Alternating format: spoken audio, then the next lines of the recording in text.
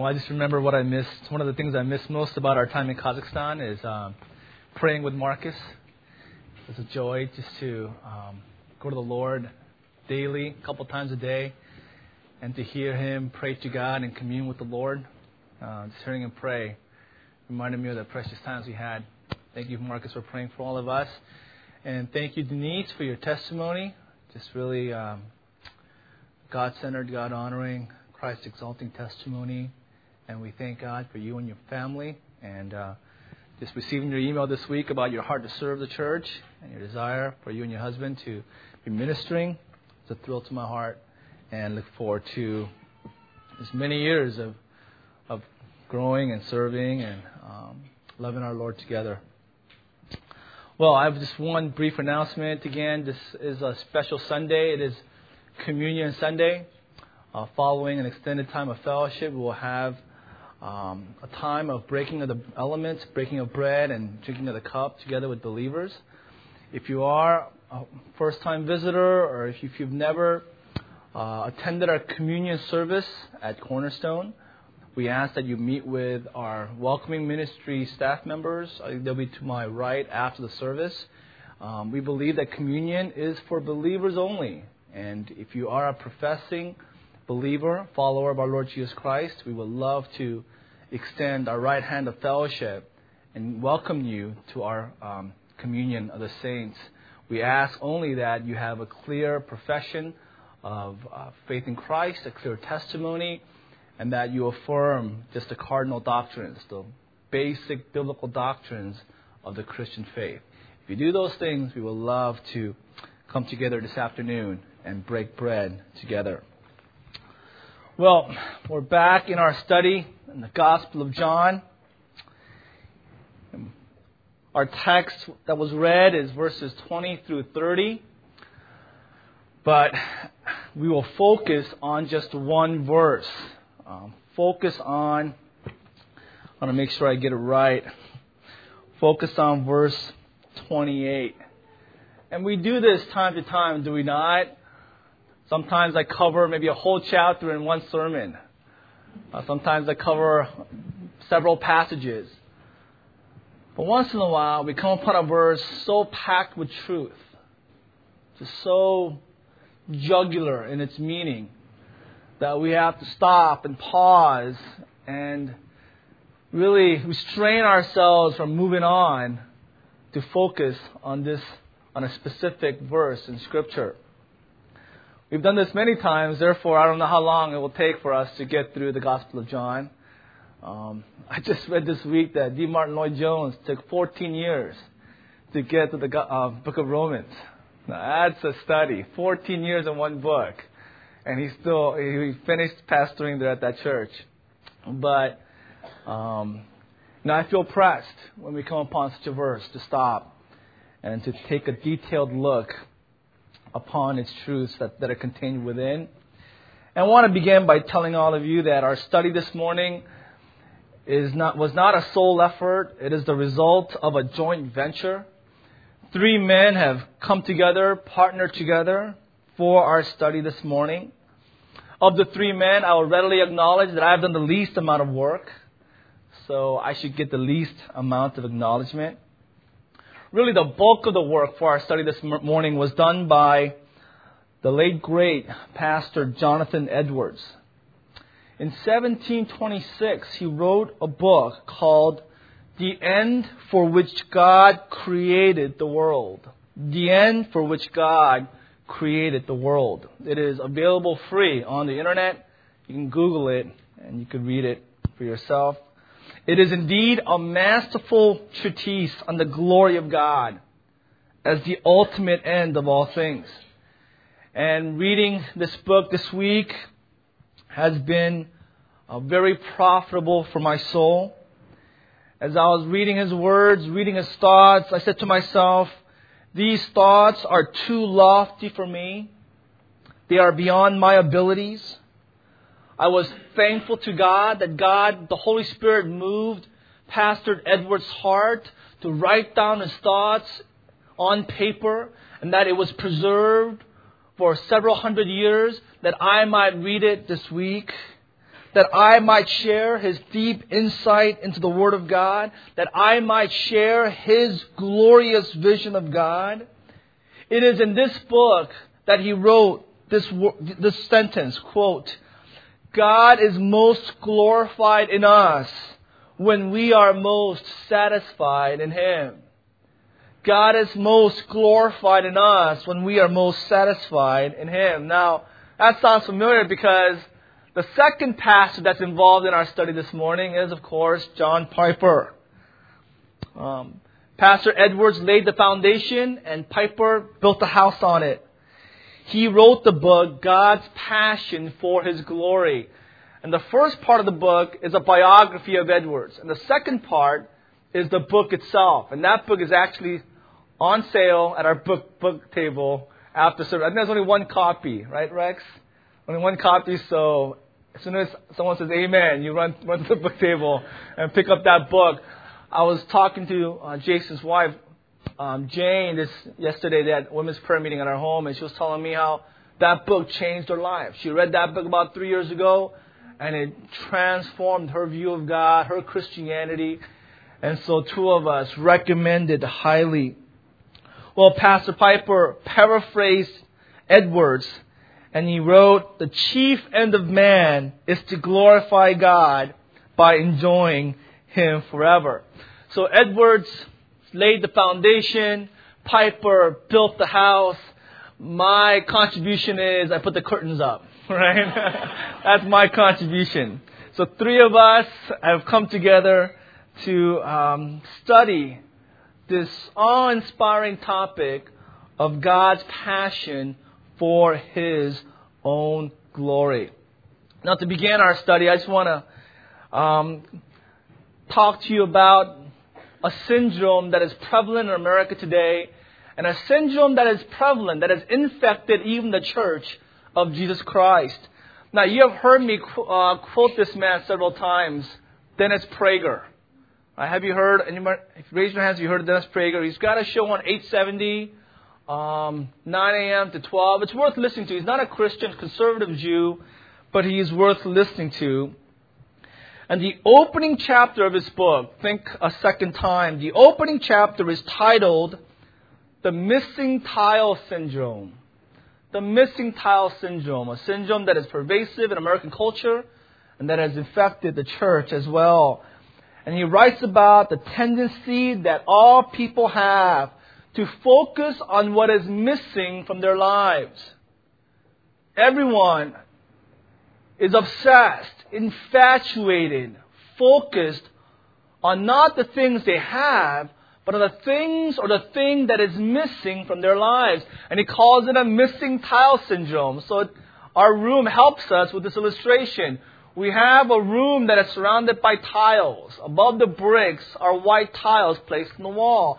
And now, if you're the kind of person that during a sermon your eyes wander and you look at this wall and your eyes will inevitably focus on the tile that is missing.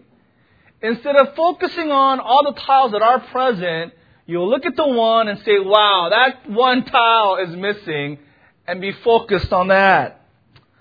Well, everyone is infected by this syndrome. They say, if I had this one thing, I would be happy.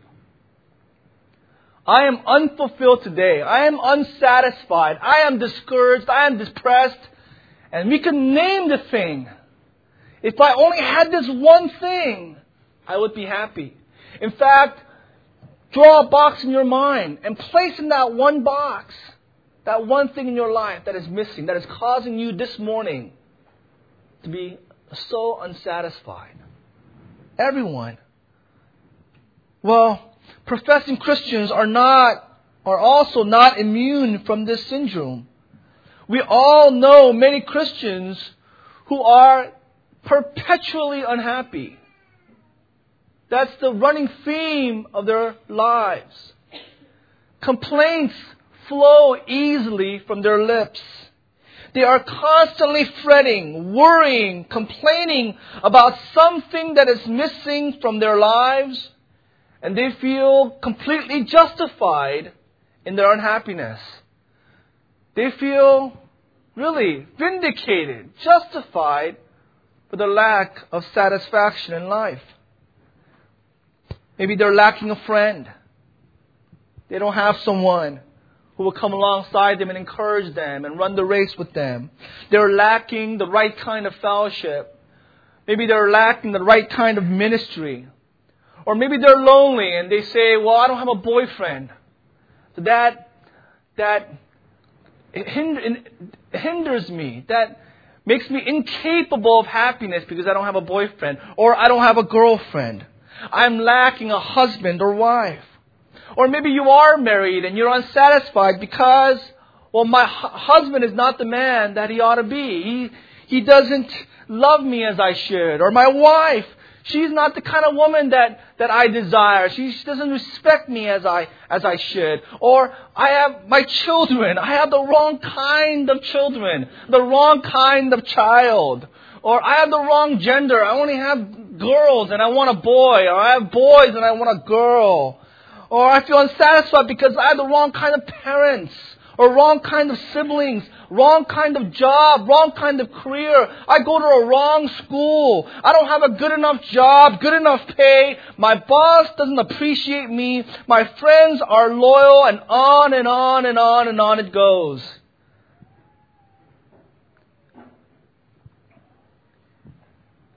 Constantly going down this path of focusing on the missing tile.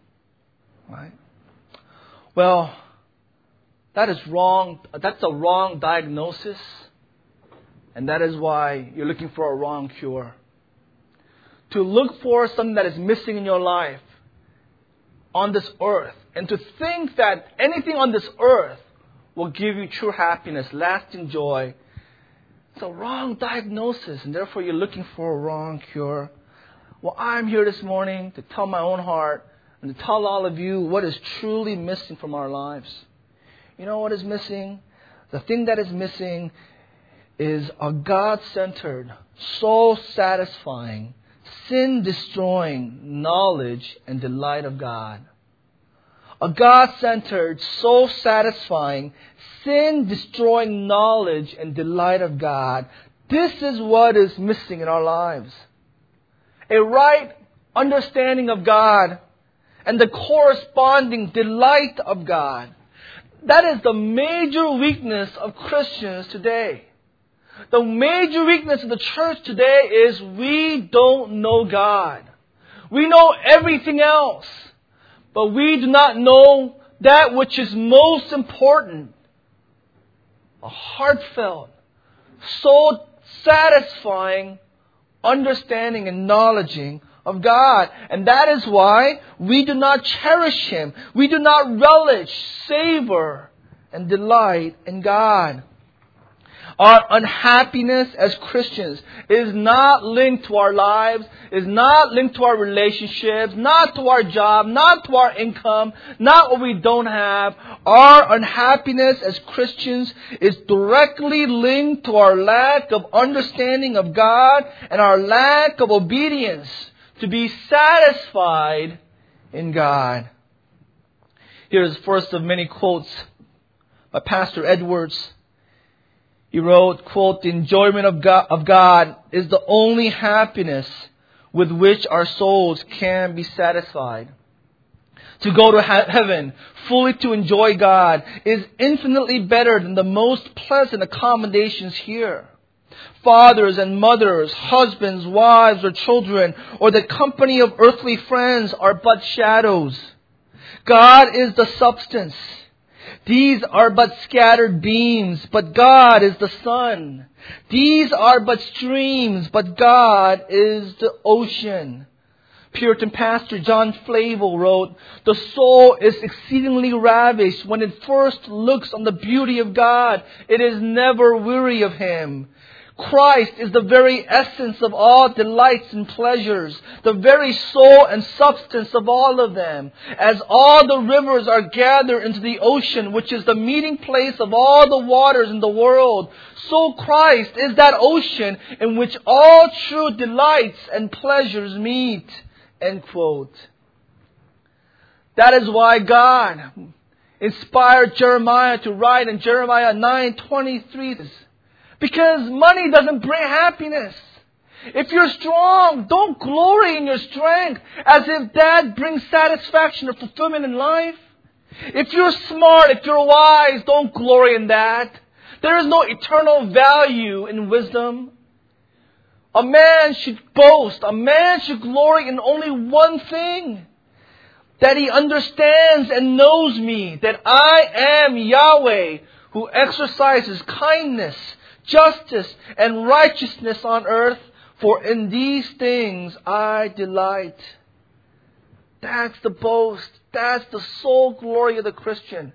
Because that is our heart's delight. That is our joy. That is what brings us ever increasing satisfaction in life. That is why it is said of the Puritans that they discovered the God of the Bible, and it was so sweet to them. It was so nourishing to their souls that they never got over it. That they were stuck on the doctrine of God. That they couldn't continue, progress in their study of other doctrines because they were so enamored with their discovery of the beautiful God of the Scriptures. J.I. Packer wrote in his book, Knowing God, quote, "What were we made for? To know God. What aim should we set ourselves in life? To know God. What is the eternal life that Jesus gives? The knowledge of God." John 17:3. What is the best thing in life? What is the thing that brings more joy, more delight, more contentment than anything else? He rightly says, the knowledge of God. Well, that is our pursuit this morning. You know, I want to lead all of you this morning into a pursuit of the knowledge of God. And we want to go, well, other men have gone before. I mean, we're not the first ones there, but we want to go and we want to plumb the depths of the heart of God. I mean, we don't want to scratch the surface. We want to dig as far as we can into the core essence of God's pursuit Himself. What is God's pursuit? What is God's passion? What is God's motivation? Remember a few weeks ago we discovered the passion of Christ, not the Latin word, the sufferings of Christ, but the zeal of Christ, the motivation of Christ. Remember in John 12, Christ says, 27, "Now my soul is troubled. What shall I say? Father, save me from this hour? But it is for this purpose I have come to this hour." This is Palm Sunday. He is 5 days removed from the cross. He understands that within 5 days that God will judge him and the wrath of God will come upon Christ and he will become sin, a cursed man on the cross, and that God will forsake His only Son and He will be utterly left desperate alone on the cross. And when Christ contemplates that judgment, he shudders in his heart. There is a seismos, an earthquake in his heart, and his heart is agitated. His soul is troubled, and he steps back and he says, "What shall I say? Father, save me from this hour? Save me from this death?" He says, "No, this is why I've come." And then he responds by saying, "Father, glorify your name." And by that one statement, we discover the heart of Christ, that what drove him, his zeal, his commitment, his passion, was the glory of the Father's name. That is why He died. That is why He was incarnate. That is why He did everything in His ministry. That is why He went to the cross and died. It was for the glory of the Father. And so that, again, Jesus died for God. Jesus died for God. Christ's ultimate end in His life and ministry was the glory of God. The chief and ultimate end that governed the life of Christ was the glory of His Father. That is why Hebrews 12:2 says, it was for the joy that was set before Him, He endured the cross. That doesn't make sense. How can Christ experience joy in going to the cross? It's an instrument of death, an instrument of torture, an instrument of humiliation. How can the writer of Hebrews put the word joy? Well, because though Christ was suffering externally, in His heart, in the depths of His heart, there was sweet joy because he was pursuing the glory of God. He was doing it for the glory of God's name. Well, that was 2 weeks ago. We discovered the heart of Christ. Well, today we want to study what is the passion of God. What is God's passion? What was God's motivation for sending the Son? Right? What makes God tick? Right? Why does God exist? What is God's motivation? What is the purpose of God? What is the chief end of God? Now, there are 3 proposals concerning God's motivation. First one is the most popular verse in Christianity in the past 50 years. You go to a baseball or a football or basketball game, and you will see a sign with this verse on it, John 3:16. And they say God's purpose is He loves the world. So everything He does it for us. Right? We are the end. We are the chief purpose of God's existence. His love for us is the constraining motivation for all that He does. That's first proposal.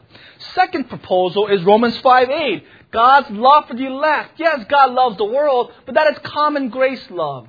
Like Matthew 5 love. What constrains Him is God demonstrates His love for us, the believers, and that Christ died for us. God's love for the elect constrains Him. That's His chief motivation. The third proposal is it's God's love for His Son, Jesus Christ. Right?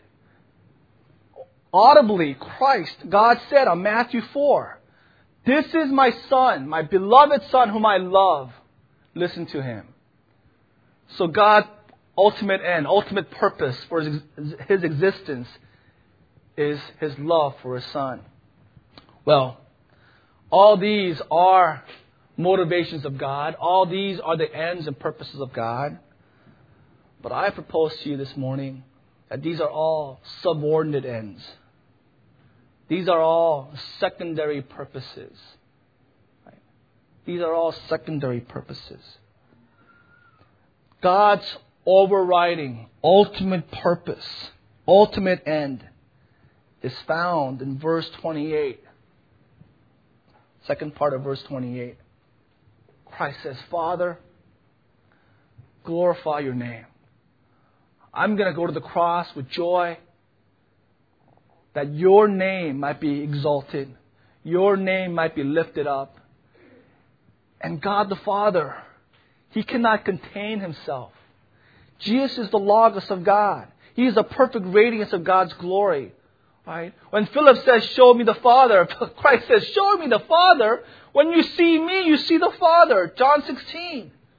So Christ is the perfect representation of the mind of God. So when Christ speaks, God is speaking. But when Christ says, "Father, glorify your name," God the Father cannot contain Himself.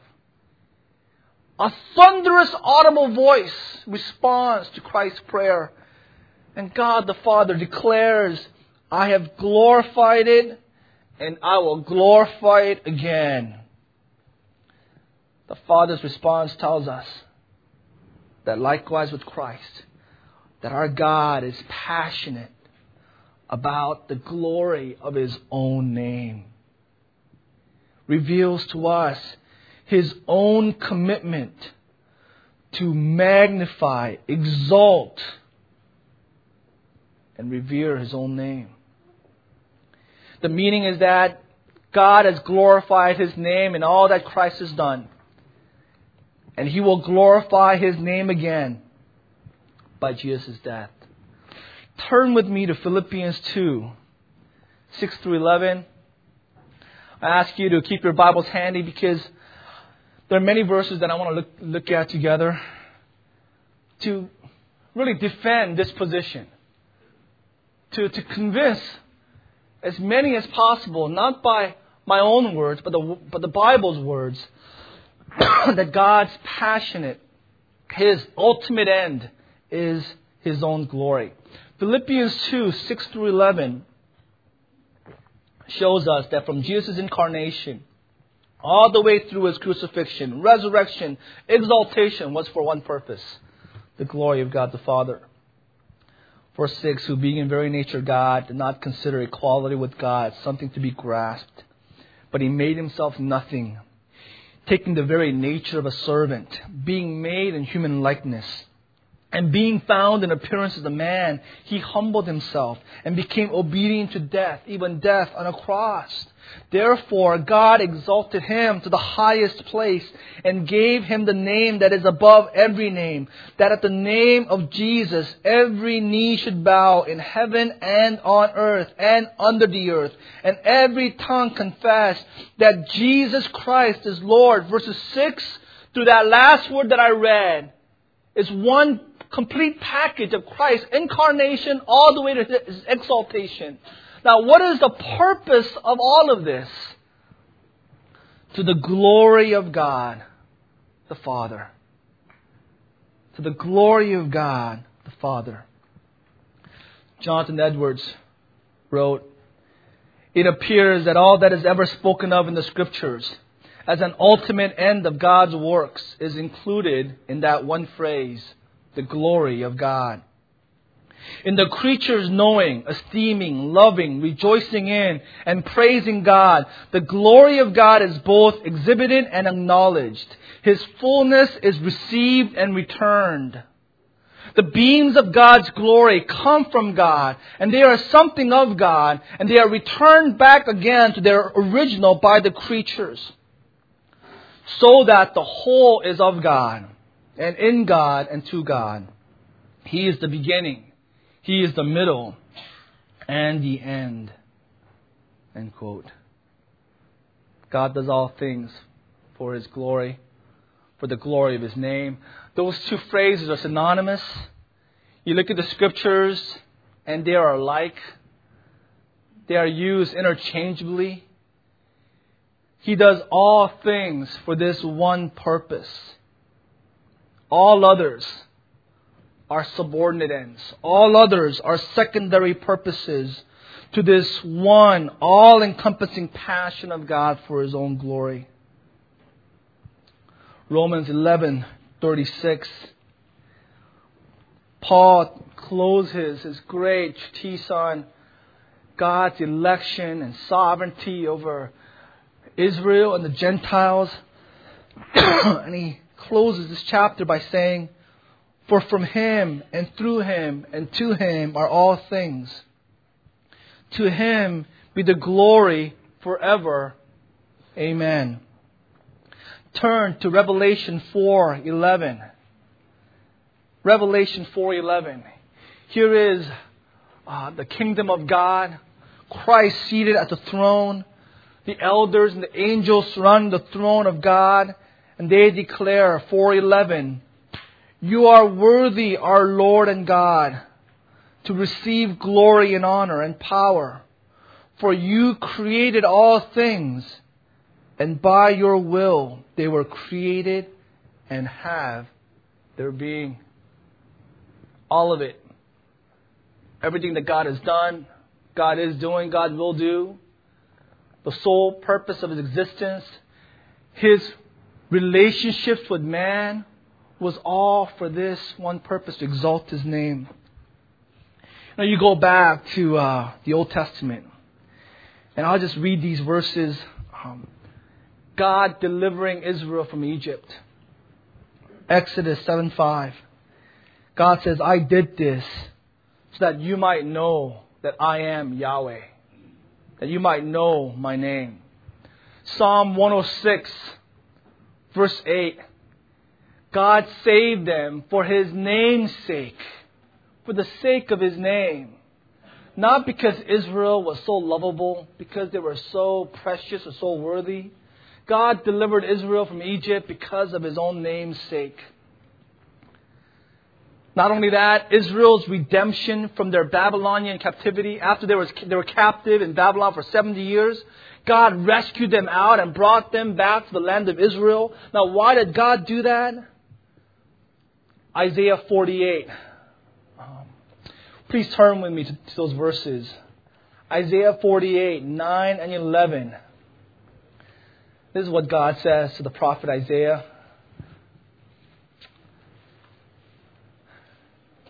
For my own name's sake, I delay my wrath. For my own name's sake. For the sake of my praise, I hold it back from you so as not to cut you off. Verse 11. For my own sake I do this. How can I let myself be defamed? I will not yield my glory to another. And that was a plea of Daniel in Daniel 9:19. God, hear and act. God, do not delay. Forgive. Rescue us.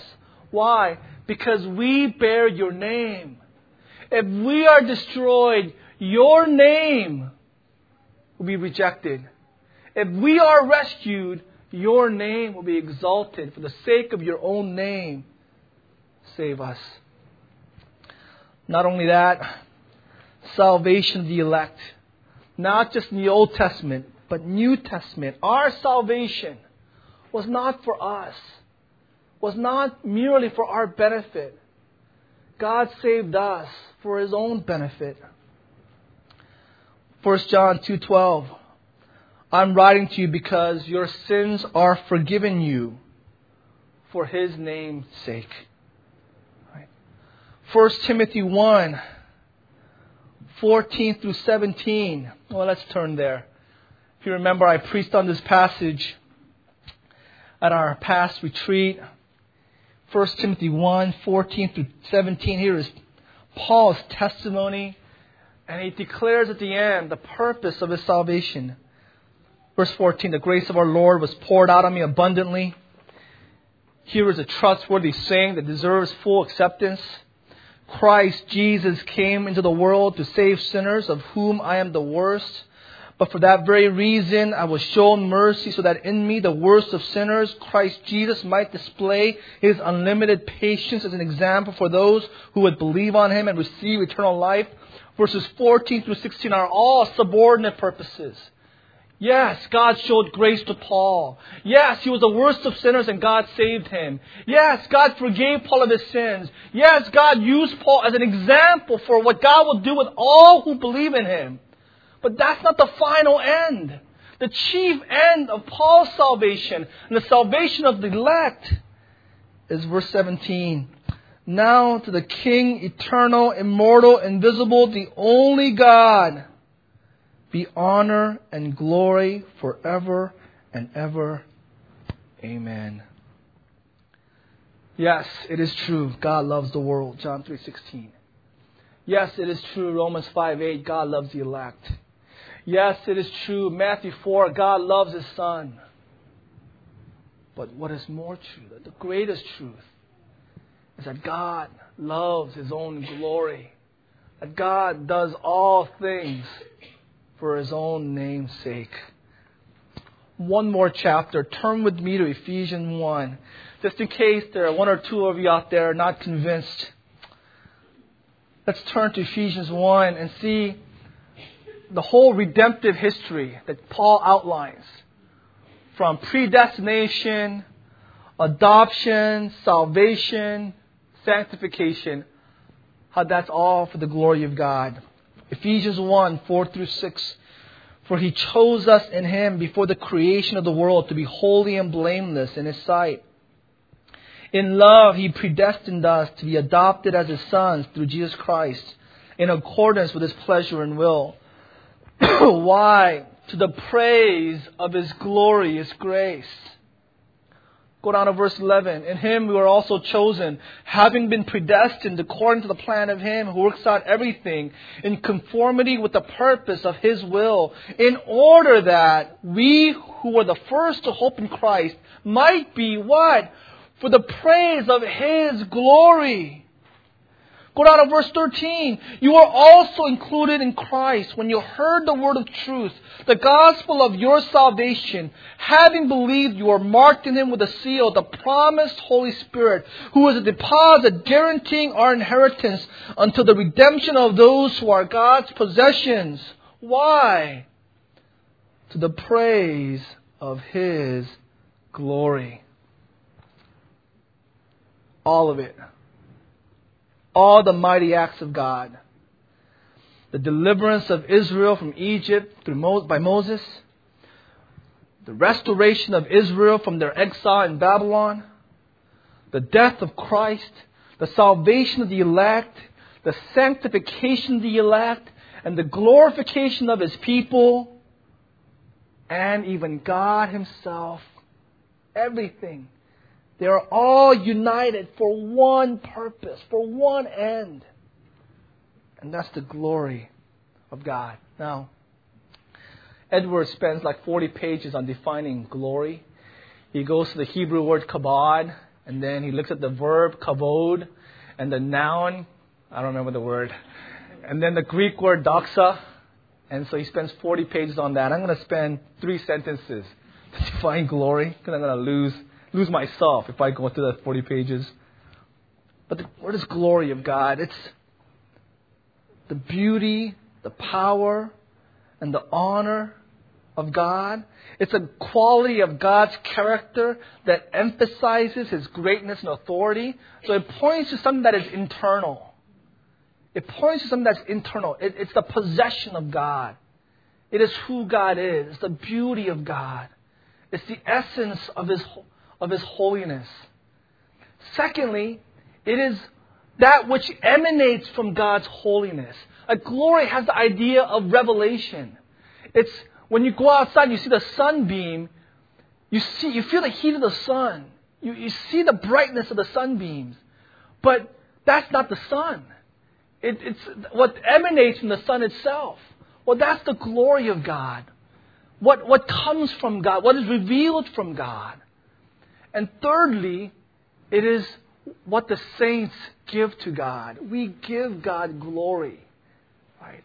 We by praise, by obedience, by worship, we actually give God glory in this world, in this earth.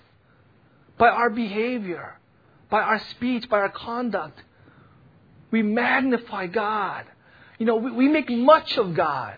Like the world, they don't care about God. They don't care about Jesus. They don't care about the Bible. For us, we make much of Him.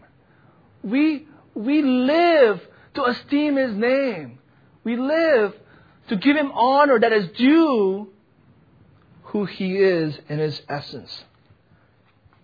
Well, I want to close by talking about the third part. The believer's privilege and responsibility to glorify God. The first two belongs to God. But the third is our privilege and our responsibility. It is our privilege to reveal to this world the right view of God. By our lives, by our testimonies. It is our responsibility to raise His stature among the peoples. It's our responsibility to bring praise and honor to God by our lives. 1 Corinthians 10:31. Whether you eat or drink, even the mundane things. It's not just on Sundays, not just singing and preaching and ministry. But when you're eating at Carl's Jr., when you're having boba, right? Even those mundane, thoughtless things, we're doing for the glory of God. Colossians 3:17, whatever you do, whether in word or deed, do it all in the name of the Lord Jesus, giving thanks to God the Father through Him. Believers are to reflect God's beauty to this world. 2 Corinthians 3:18, and we who with unveiled faces all reflect the Lord's glory are being transformed into His likeness with ever increasing glory. Well, now the question is, how do we reflect God's beauty, God's holiness, and God's glory to this world? Well, let me submit to you 3 ways. And there are many ways for us to glorify God. But these 3 ways are the things that are in my heart right now. Right? April 18th, 2004. This is what I endeavor to do in my life. This is the applications that I come away with in studying this passage, and I share them with you. I submit them to you.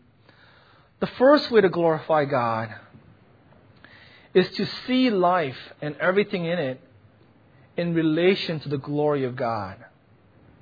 To see life and everything in it in relation to the glory of God. And the place to start, I will submit to you, is in your workplace. Is in your workplace. to view one's work in light of God's beauty and glory. And Piper really pointed me in this direction. He wrote, quote, "The task of Christian scholarship is to study reality as a manifestation of God's glory, to speak about it with accuracy, and to savor the beauty of God in it." Now let me read that one more time. The task of Christian scholarship is to study reality as a manifestation of God's glory, to speak about it with accuracy, and to savor the beauty of God in it.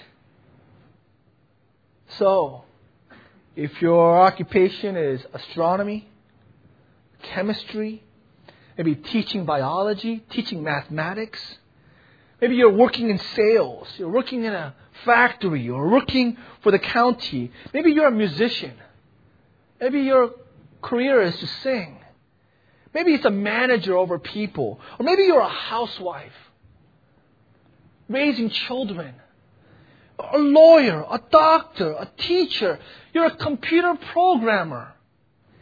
You glorify God by seeing that God created this for His own glory.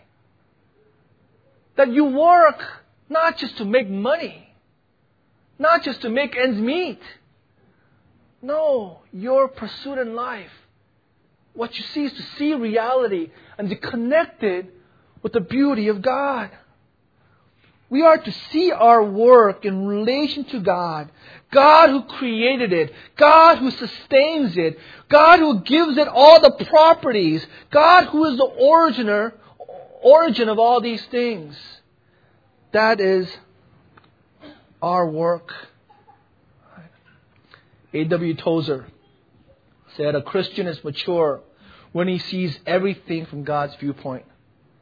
The ability to weigh all things in the divine scale and to place the same value upon them as God does is the mark of a mature Christian life. God sees all things and penetrates the true meaning of things. The immature Christian looks at an object or situation, but because he does not see it through God's eyes, he is elated or he is cast down by what he sees. The mature Christian is able to look through things as God looks and think of them as God thinks. He insists on seeing all things as God sees them, even if it humbles him, even if it exposes his ignorance to the point of real pain. So, the first place to start is our work. To see God's glory in it. Therefore, whatever we do, to do it with excellence. That's why Puritans, their craftsmanship endured to this day. The chairs they made, the furniture that they created were works of masterpiece because they were doing it for the glory of God. Shoddy workmanship was not part of their character. Well, likewise with us, whatever we do, whether we're a housewife or a teacher, a computer programmer, we're in sales, whatever we do, we're to do it with all our might. We're to do it with beauty, with excellence, because we're doing it for God's glory. Edward said, he had his resolutions. I think he had 60 some odd resolutions. Resolution 6, resolved to live with all my might while I do live, because his life was for the glory of God. So the first way to glorify God is to see our workplaces in the light of God's glory. Second way to glorify God is spiritual growth. Spiritual growth. John 15:8. This is to my Father's glory that you bear much fruit. This is to my Father's glory. When believers grow, when they bear fruit, they glorify God. Right? So the issue is not how long have you been a Christian. The issue is not are you a mature Christian or an immature Christian. That's not an issue. The issue is not how many books have you read, right? How many retreats have you gone to, or what ministries are you serving in. That's all external. The issue is, right now, today, are you growing as a believer? Are you bearing fruit for the glory of God? Right? Either you are growing or you're digressing. Right? It's either or. I read in Yahoo.com this week.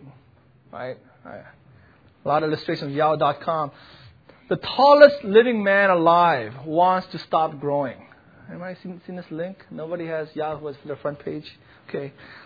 At the age of 33, Leonid Stadnik from Ukraine wishes he would stop growing. He is 8 feet and 4 inches. He weighs 440 pounds. To sleep, he puts 2 beds together lengthwise to sleep in his room. And he is distraught because he's still growing. Right? Every 3 months, the doctors measure him, and he's still growing. Well, spiritually, that should be the norm for all believers. Believers should keep growing through all the stages of their lives. College, singles, young adult, married with children, right? In a wheelchair, whatever, right? You should just always be growing. Why? Because everything is for the glory of God. And Christ said, bear fruit for the glory of God. Right? He should be like a tree planted by streams of water, which yields its fruit in season, his leaf does not wither. Whatever he does prospers. It is normative for believers to grow. Lack of growth is abnormal. It is unbiblical. It is discouraging. Think about it, parents. If Elizabeth was still in Pebbles like 5 years from now, I'd be discouraged, right? I'd be distraught. Right? How disheartening would that be?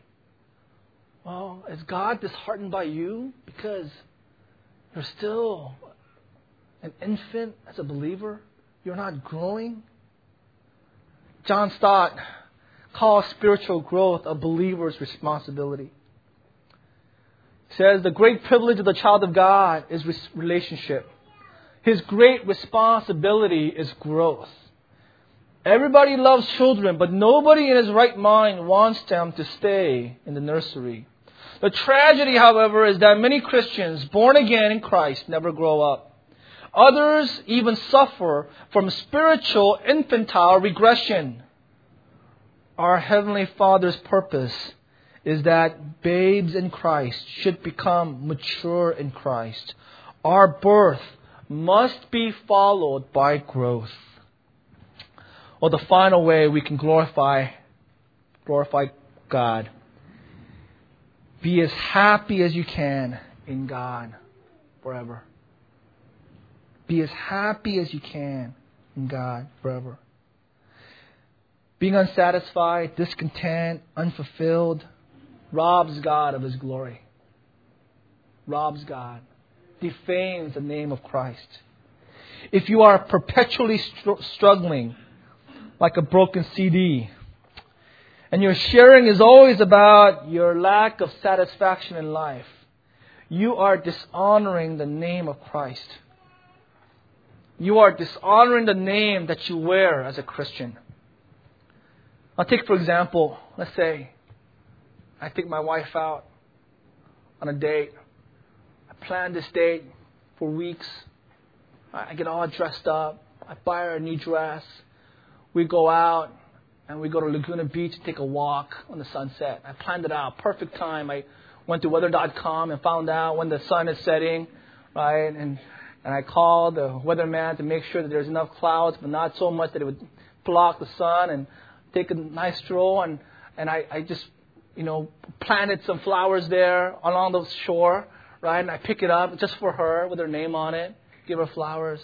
And then afterwards we go up to Las Brisas, and I give the guy, I don't know what he's called, but I give the guy like some bucks, and he gives me a window chair and a window table right as the sun is setting. We have a nice dinner, and I drive along the PCH, right, on the way home. And I go, Sir, how was that? I got permission from my wife. I can use her. She said, I was cold, this dress is not my style. Or the flowers, I don't like the color. And I'm not into the sun, you know. And man, the food was no good, and I want to come home. Wow, man, she'd be dishonoring me, right? That'd be very hurtful, very offensive even, if after all of that, my wife was unsatisfied and was unhappy. Well, God, in His perfect sovereignty, has given you your life. Right? Everything that you have and everything you don't have was in God's perfect sovereignty allotted for you and allotted for me. And for us to be unsatisfied, to be discontent, to be perpetually unhappy and complaining is dishonoring to our Lord. When in fact, if you are a Christian, nothing is missing from your life. Nothing is missing from my life. If you are a Christian, we have everything. And then more. There is no reason to be unfulfilled, unsatisfied, unhappy. Edwards said, the happiness of the creature consists in rejoicing in God, by which also God is magnified and exalted. The chief end of man is to glorify God, Piper said, by enjoying Him forever. The rejoicing of all peoples in God and the magnifying of God's glory are one end, not two. Let me repeat that. The enjoyment of God and the glory of God is one, not separate. Edwards said, the end of the creation is that the creation might glorify God. Now, what is glorifying God but a rejoicing at the glory God has displayed? Piper said, all theology is a heart for God. God is glorified most, not merely by being known, but by being enjoyed in the knowing and obeying. Psalm 37:4, delight yourself in the Lord. Psalm 102, worship the Lord with gladness. Come before Him with joy. Philippians 4:4, rejoice in the Lord always. I will say it again, rejoice. Joy is the privilege and responsibility of the believer. Now, before I close, let me make one thing clear. It's not the joy as the world understands it. Right? See, non-believers, for them, joy is not having problems, having everything they want, is being filled with distractions. That's fleeting, temporal joy. But they don't have the abiding, ever-increasing internal joy. Let me explain this. You go to a non-Christian, and you will see externally they're very happy. They have a nice car, nice job, nice friends. Right? They're having a bottle of wine, going on vacation. They're just happy. You sit with them for 2 hours, and you ask them questions. And you listen to the songs they listen to, and you'll find out they listen to sad songs. Depressing songs. Right? Why? Because you sit there long enough and you'll find out that their hearts are full of pain, sorrow, and anguish. They're overwhelmed with grief. The reason that they immerse themselves in entertainment with drugs and alcohol and immoral living is because of the pain that is in their hearts. They're harassed and helpless like sheep without a shepherd, but externally they're happy. Same thing with disobedient Christians. They're living for this world. They have a lot of toys and they frivol away in many pursuits and they look happy. You sit down with them and you probe their hearts. Because they don't know God and they're not cherishing Christ, there's no joy. But obedient Christians, externally, man, they're hard pressed on every side. Right? That's my testimony. I met a brother this week and how you doing? Man, I'm dying, brother. You know, man, it's been intense. We had a car accident. Our car got totaled a few months ago. We had a house guest, and they were both ill, and Elizabeth was sick, and I had to prepare for Kazakhstan and sleep on the floor and long flight. And I'm back, jet lag. Man, it was tough. But I'm doing great. Man, I'm just so happy. I'm not even like acting. It's just joy through it all. Like, it was just joy. Well, that's what that's their Christian's testimony, right? Christ, He's enduring the cross. He's being whipped, tortured, crown of thorns on His head. But for the joy set before Him, He endured the cross. This is what Paul said in 2 Corinthians 4, 8 through 10. We are hard pressed on every side, but not crushed. We are perplexed, but we're not in despair. We're persecuted, but not abandoned. We are struck down, but we're not destroyed. Later on in chapter 6, 9, and 10, we are known, yet regarded as unknown. We are dying, yet we live on. We are beaten, but we are not killed. And he says in verse 10, we are sorrowful. I am full of sorrow externally because of all these things, but always rejoicing. I'm poor, but I'm making everyone rich. I have nothing, but yet possess everything. See, that's the joy of a Christian. Full of sorrow, but rejoicing. Poor, making others rich. Having nothing, yet possessing everything. And you know what, brothers and sisters? Our joy as Christians begin here. And this is what Edwards taught me profoundly this week. That joy never ends. It's an ever-increasing joy. Because God is eternal.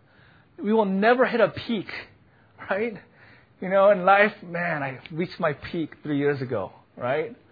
Or maybe, I hope it's not for our married couples. Man, in our marriage, we hit our peak, last month. It's downhill from here. And we feel, man, as a Christian life, I'm going to reach my peak. And no, because God is eternal. Because God is a thrice holy God. Our joy begins here, and it never ends. It's ever increasing. Our satisfaction peaks continually. Edward said, the enjoyment of God is the only happiness with which our souls can be satisfied. It only grows from here on out. One of his resolutions was resolved to endeavor to obtain for myself as much happiness in the other world as I possibly can. His resolution was to be happy as he can in God with all the power, might, vigor, and yes, even with violence. He would resort to violence so that he would be happy in God. Be joyful, satisfied in the ever-increasing revelation of God's glory. Let's pray.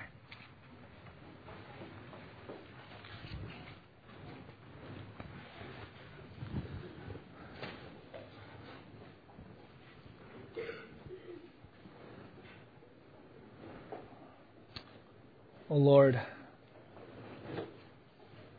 we thank you for the truths of Scripture and granting us a glimpse of your heart and a glimpse of your glory. And Lord, even a small taste of it this morning is water to a weary soul. It's joy to our hearts. Lord, it is our heart's cry and our heart's delight. We were created for you. We exist for you. And our joy is in you. All other joys is fleeting, is temporal. It's like, it's waste. It's rubbish compared to the surpassing knowledge of Christ. Lord, may we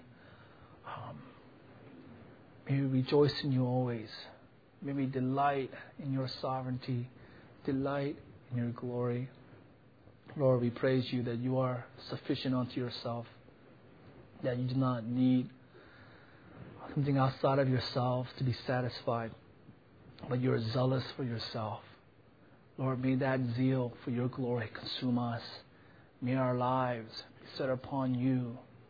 to exalt your name above all things. We pray all these things in Jesus' name.